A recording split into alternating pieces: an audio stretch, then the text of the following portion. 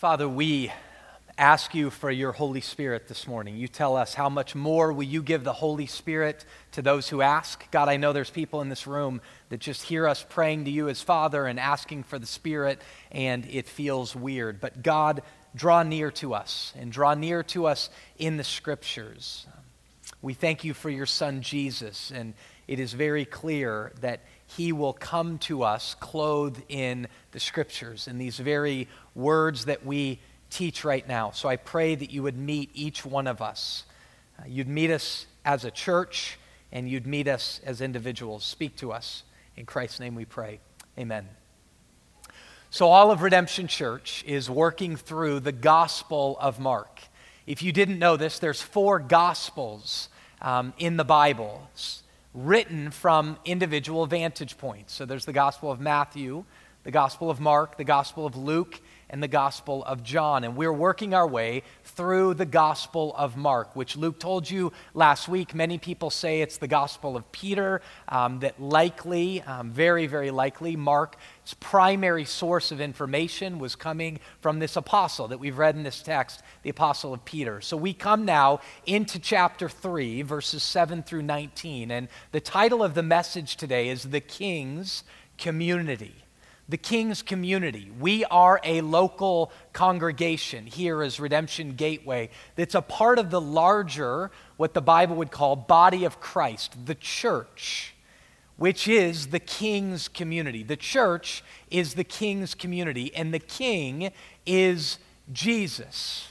If you ever walk into a church and you don't centrally hear the name of Jesus being brought forth to you over and over and over again, I would submit to you that's not really a church. The one thing that distinguishes us from other faith traditions, the one thing that distinguishes us from other community organizations is how we center ourselves around Jesus, that we are a Jesus people. We are a Jesus community. And if you sit in this room and you would say, listen, I'm not even a Christian, and this is the way you started off. Well, let me give you a quote from somebody as well who was not a Christian. One of the smartest men of all time, Albert Einstein, says this about the Gospels and about Jesus. Albert Einstein says this: as a child, I received instruction both in the Bible and in the Talmud, which is a Jewish religious text. He said, I am a Jew, but I am enthralled by the luminous figure of the Nazarene. Look at those words, the luminous, the enlightening figure of the Nazarene. Jesus was from Nazareth. He's the Nazarene. He goes on.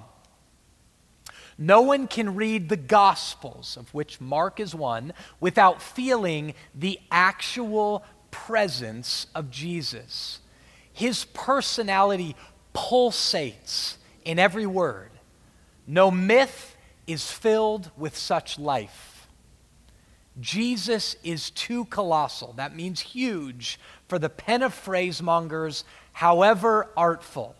No man can dispose of Christianity with a bon mot. Bon mot just means with the flip of a hand. I want nothing to do with it. He says, no man or woman, he means by that, can dispose of Christianity just as, whatever, because of Jesus. So I would submit to you today, even if you're in this room and you're not a Christian, you can't flippantly just do away with Jesus. We've got to look at him and deal with him.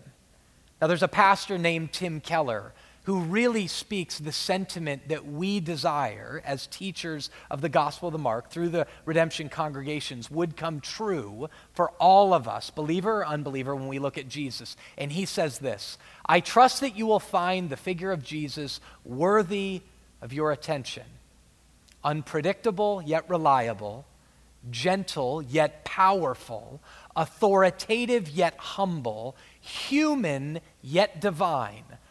I urge you, now I want to say this like it's coming from me, even though it's a quote from Tim Keller. I urge each one of you to seriously consider the significance of Christ's life in your own. Now, Christians, you may say, I've already seriously considered Jesus. We're saying to you, no, today, seriously consider the significance of his life in your own.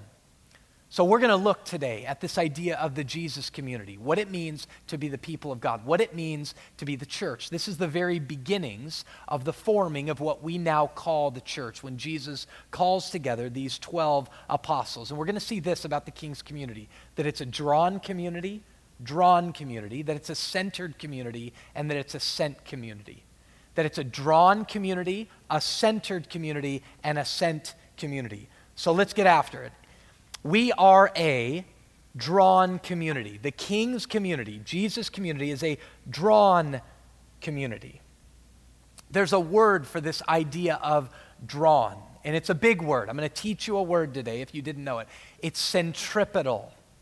The word centripetal means moving or tending to move toward a center. Now, many of you go, I've never heard that before, but if you're a country music fan, you go, yeah, Faith Hill used that word, centripetal.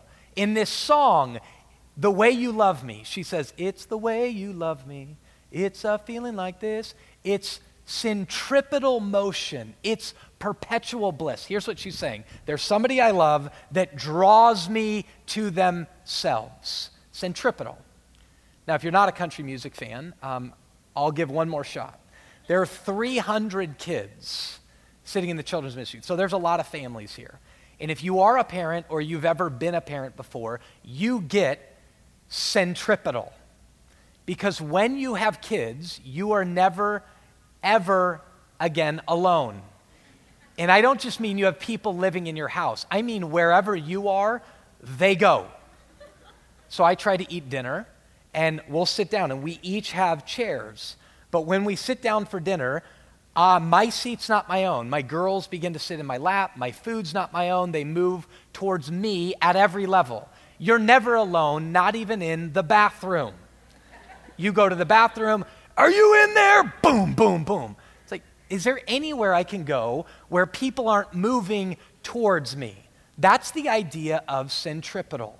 And you'll see fundamentally that Jesus had a centripetal identity. We see it here, but even before here. Even the people that Jesus had the most resistance from couldn't stay away from him.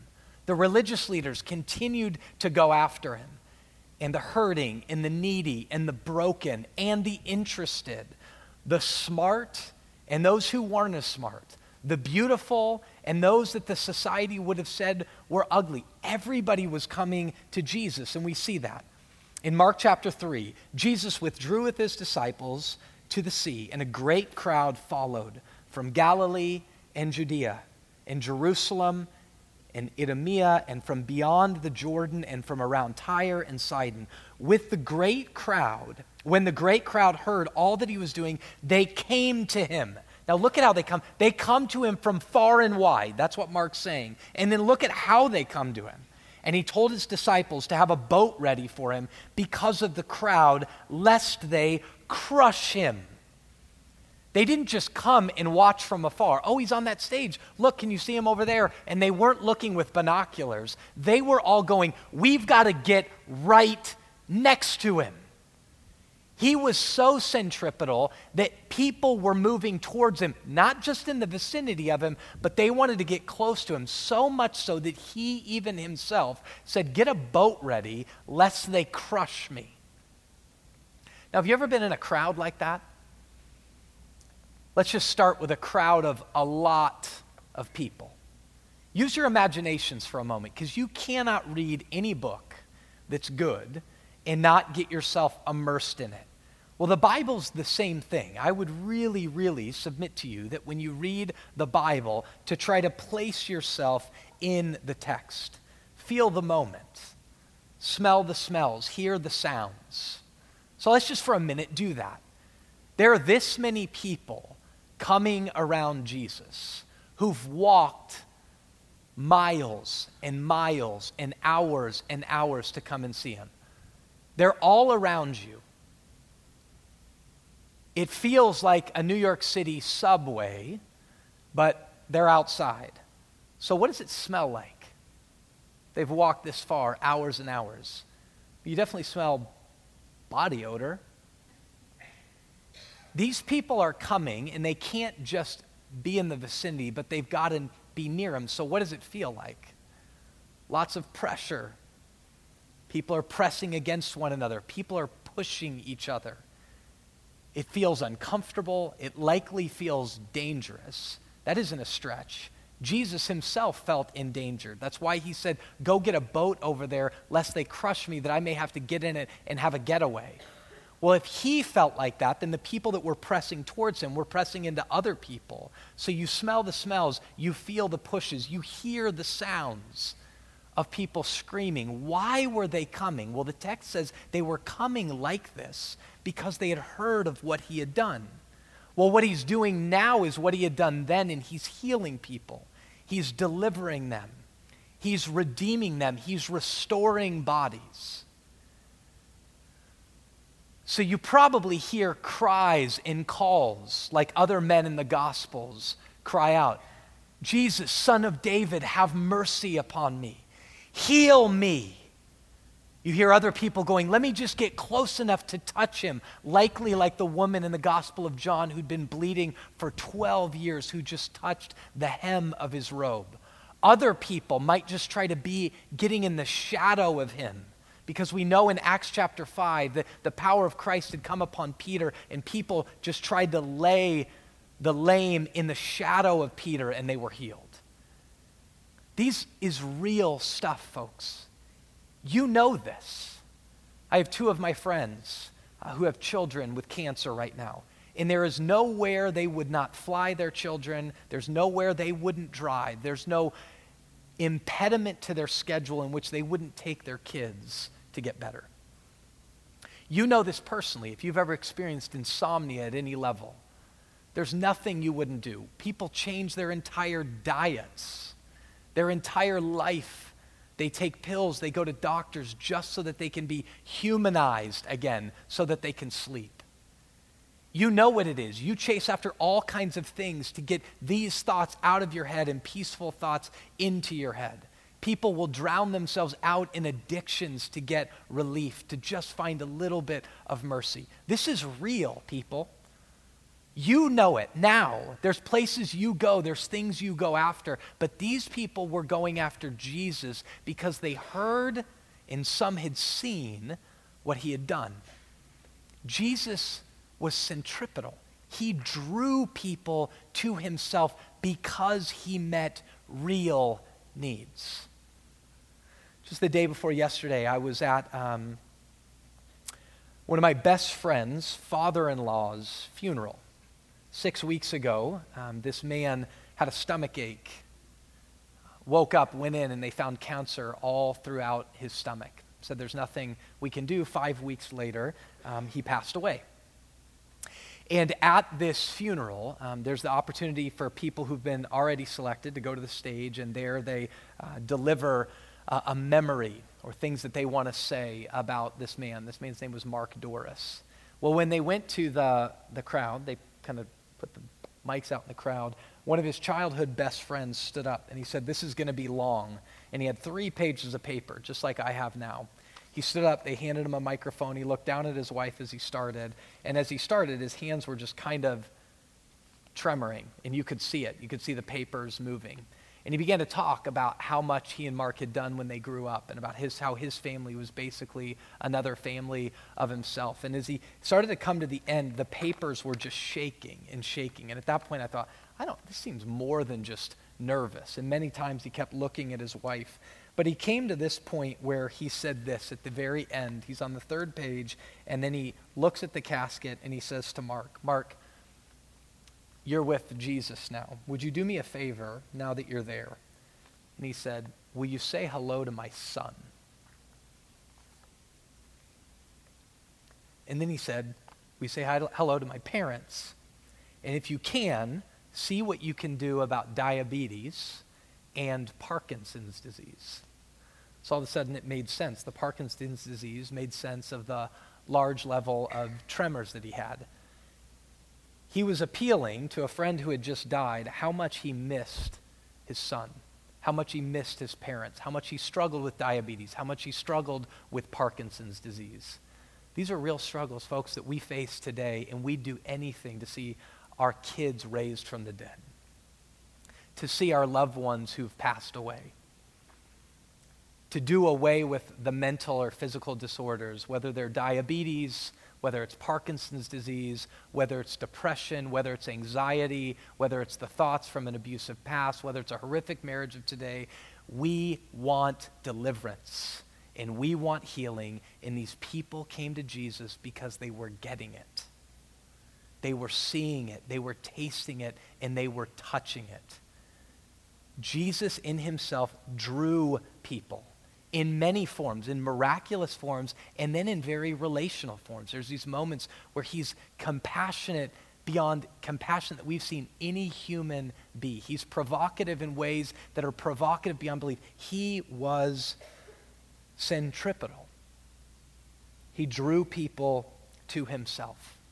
And then when these people came to him, and if they got close enough, and if they experienced him enough, they understood that this community that was now forming was one that had been drawn by him, but now it was one that centered on him. The King's community is a drawn community, but it's also a centered community. And what is it centered around? Verse 10, for he had healed many, so that all who had diseases pressed around him to touch him. And whenever the unclean spirits saw him, they fell down before him and they cried out. This was the moment Luke got loud when he was reading this passage. They cried out. The unclean spirits fell down before him and cried out, "You are the Son of God." And then Jesus strictly orders the unclean spirits to shut their traps. Shut your mouth. He did not want them to make him known. Then he goes up on this mountain and he calls those whom he desired, and they came to him, and he appointed the 12, whom he named to be apostles, so they might be, hear this, with him. So this community is drawn, but now the community that forms is centered around him. So centripetal, this movement towards a center, like a moth to a flame, in that image, Jesus is the flame. He is the one whom everyone is being drawn to. The question then is why? And the answer is his identity. Not just what he did, but what he was doing was happening because of who he was. You're the Son of God. The foundational component of who Christ was. The center point.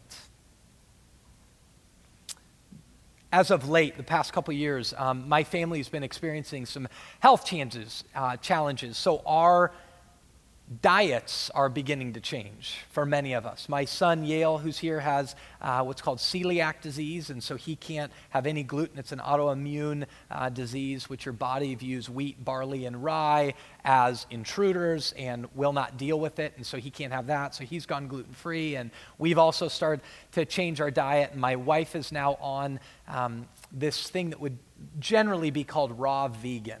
Okay, that sounds appealing to nobody in this room.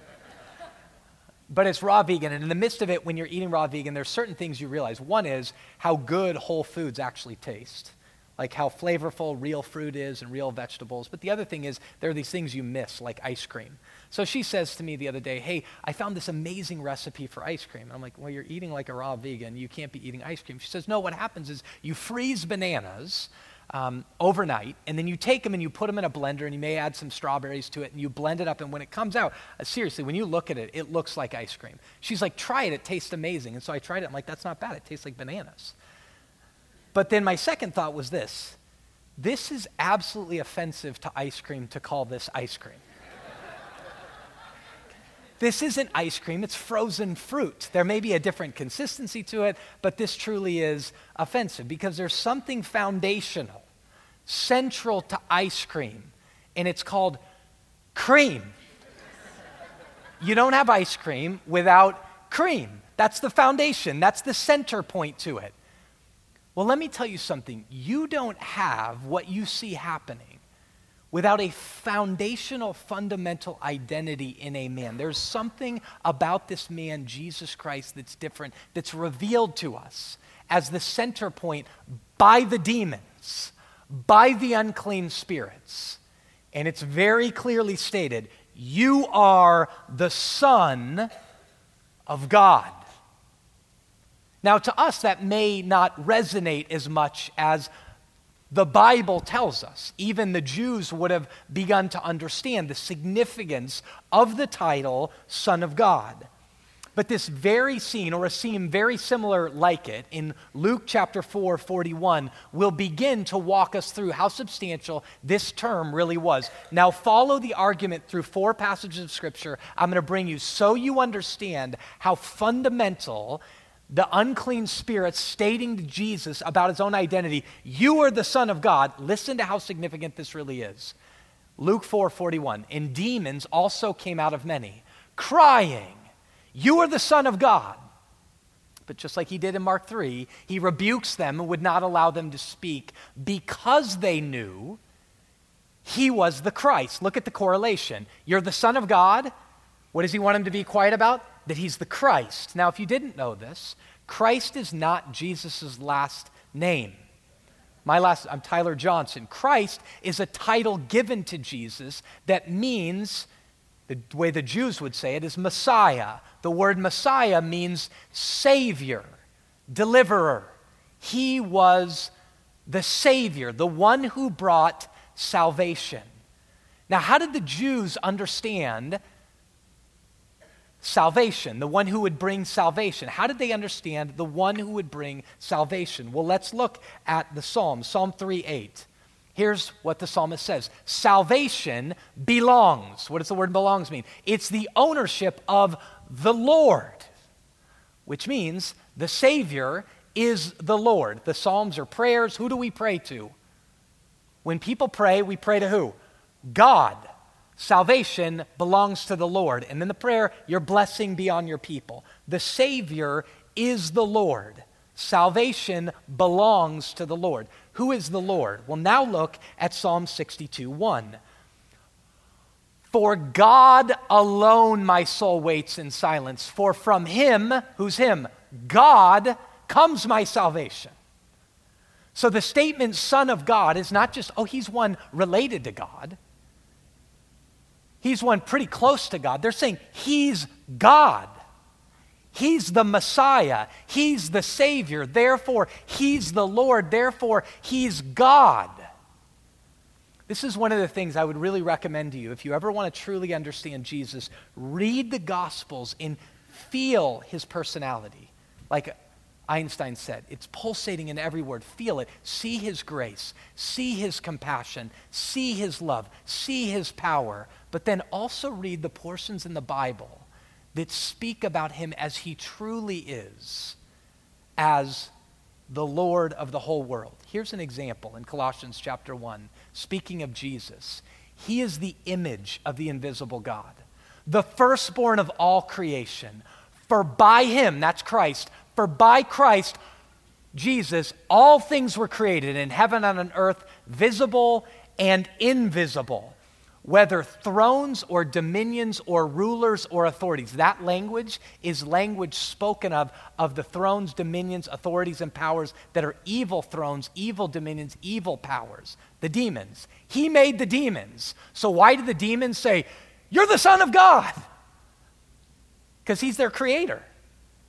Our authorities, all things were created through him, and all things, including you and I, were created for him. And he is before all things. And in him, all things hold together. How does he have the power to tell a fever of Peter's mother to leave? How does he have the power to raise a widow's son at Nain?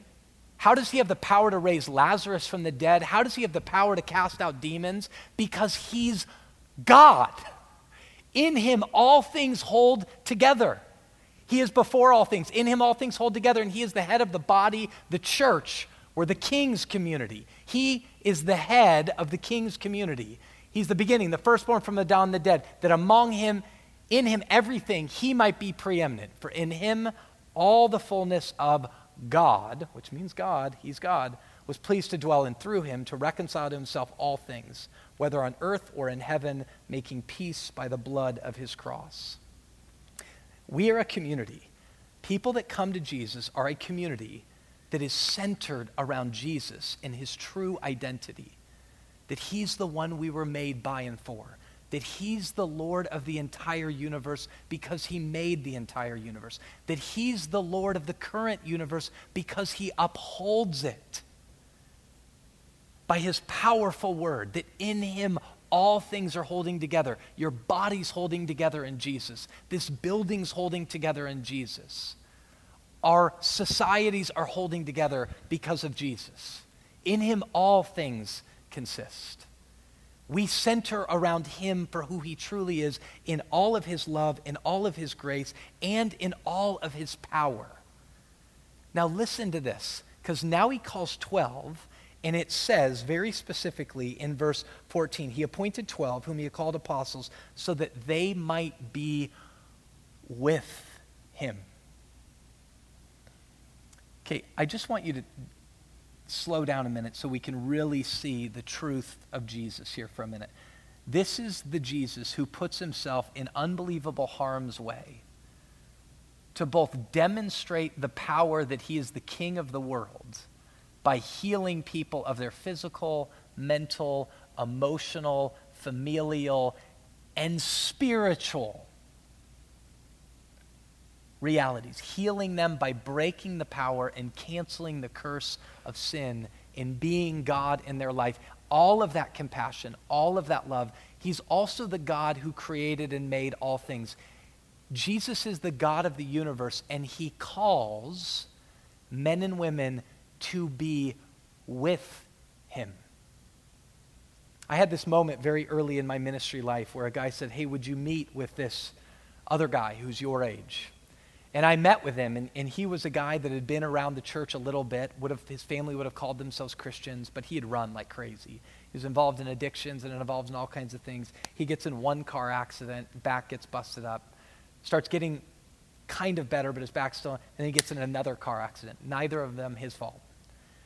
And he's sitting there the whole time, and he cannot figure it out, and he's still not surrendering to Jesus. And this comes at me just like that, this thought in my head. And I looked at him and I said, "Do you realize that you are being pursued by the God of the universe?" And I said, first, let's be really practical. If the God of the universe is pursuing you, you're not getting away. I said, secondly, how much does this God have to love you to pursue you while you're saying, "I want nothing of you"? This is Jesus calling men up a mountain and calling men, and then very soon future, men and women to be with him. Redemption Gateway, listen to this. The God of the universe is calling us. He's calling you to be with him. He's drawing you to himself, and he's saying, "Be with me." Not momentarily, but permanently. He's reminding us of Colossians 1. You were made by and for me. Be with me. And he's the one who fundamentally recognizes at all of its depths level that the separator between you and the God you were made for is sin. And sin is the reason all of this disease, all of this mental anguish, sin is the reason all of this emotional, all of this historical baggage that you carry, that I carry, that our world carries, all of this division in the world is all there because of sin. And the Bible says that Jesus came to destroy the works of the devil and to cancel the power and penalty of sin. He's the God that's called us to be with him. He's the God that says, center your whole community around me, because he's the center of the entire universe. But here's where you need to understand that this ends, is it doesn't just end there. God never calls people radically to himself. He never transforms people radically, but to send them radically out. The community of the King is a drawn community, it's a centered community, and it is a sent community. Look at that in verse 13. And he went up on the mountain, and he called those whom he desired, and they came to him. And he appointed the 12, whom he also named apostles, so that they might be with him. And he might send. Everybody say that word. Send on 3. 1, 2, 3. Send, so that he might send them out to preach and have authority to cast out demons. And he appoints the 12, and it names the 12. I'm going to teach you another word before we end. We did centripetal. Here's one called centrifugal. Here's the word, centrifugal, which is a moving away from the center. Now, the reality is, nobody is drawn to the center of Jesus and gets oriented by God's power and by God's grace around him, but to be radically sent out. It's not an option.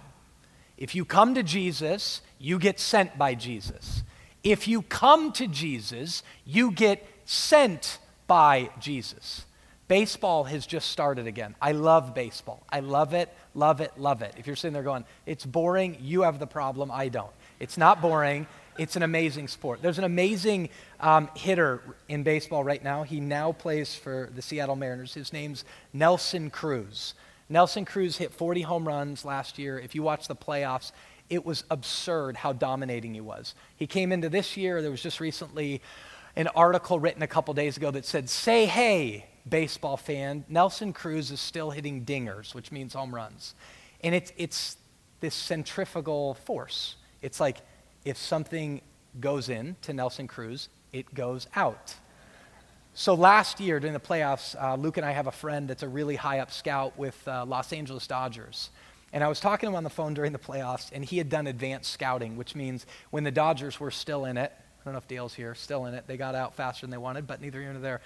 When they were still in it, he would advance to the teams that they might play, and he'd watch them. Well, then he had to go home and also watch the games on TV. So he was watching Nelson Cruz at one point. We were talking that night on the phone, and he's like, why do people still pitch to this guy? If you pitch to him, it goes in, then it goes out. It goes in, and it will go out. That's Nelson Cruz. You should watch him, at least the highlights of him. It's unbelievable. That's Jesus, folks. If you go into him, you will get sent out from him, not shunned by him. You will be restored. There's a song that Matthew Brazelton used to sing years ago, and it said, to only my Maker, my Father, my Savior, rebuilder, restorer, renewer, restorer, rebuilder, rewarder. If Jesus does that, to only my Maker, my Father, my Savior, renewer, rebuilder, restorer, rewarder. If he's doing that, he's rebuilding, he's rewarding, he's restoring, he's renewing, whatever word you want to use. You come to him to get all of that. In him doing, while he's doing it, he doesn't even wait till it's completed. While he's doing it, he then goes, and you're going out. Before Jesus died upon a cross, he prayed a prayer to his Father. Many people call it the high priestly prayer, and he prays this in John 17. He says, Father, as you have sent me into the world, so I have sent them into the world. As you have sent me, so as I send them into the world. Then he dies upon a cross. He gets raised from the dead. He appears to the disciples, and look what he says to them in John 20:21. Jesus says to the disciples, peace be with you. They needed that, right? Like they'd just seen their leader die.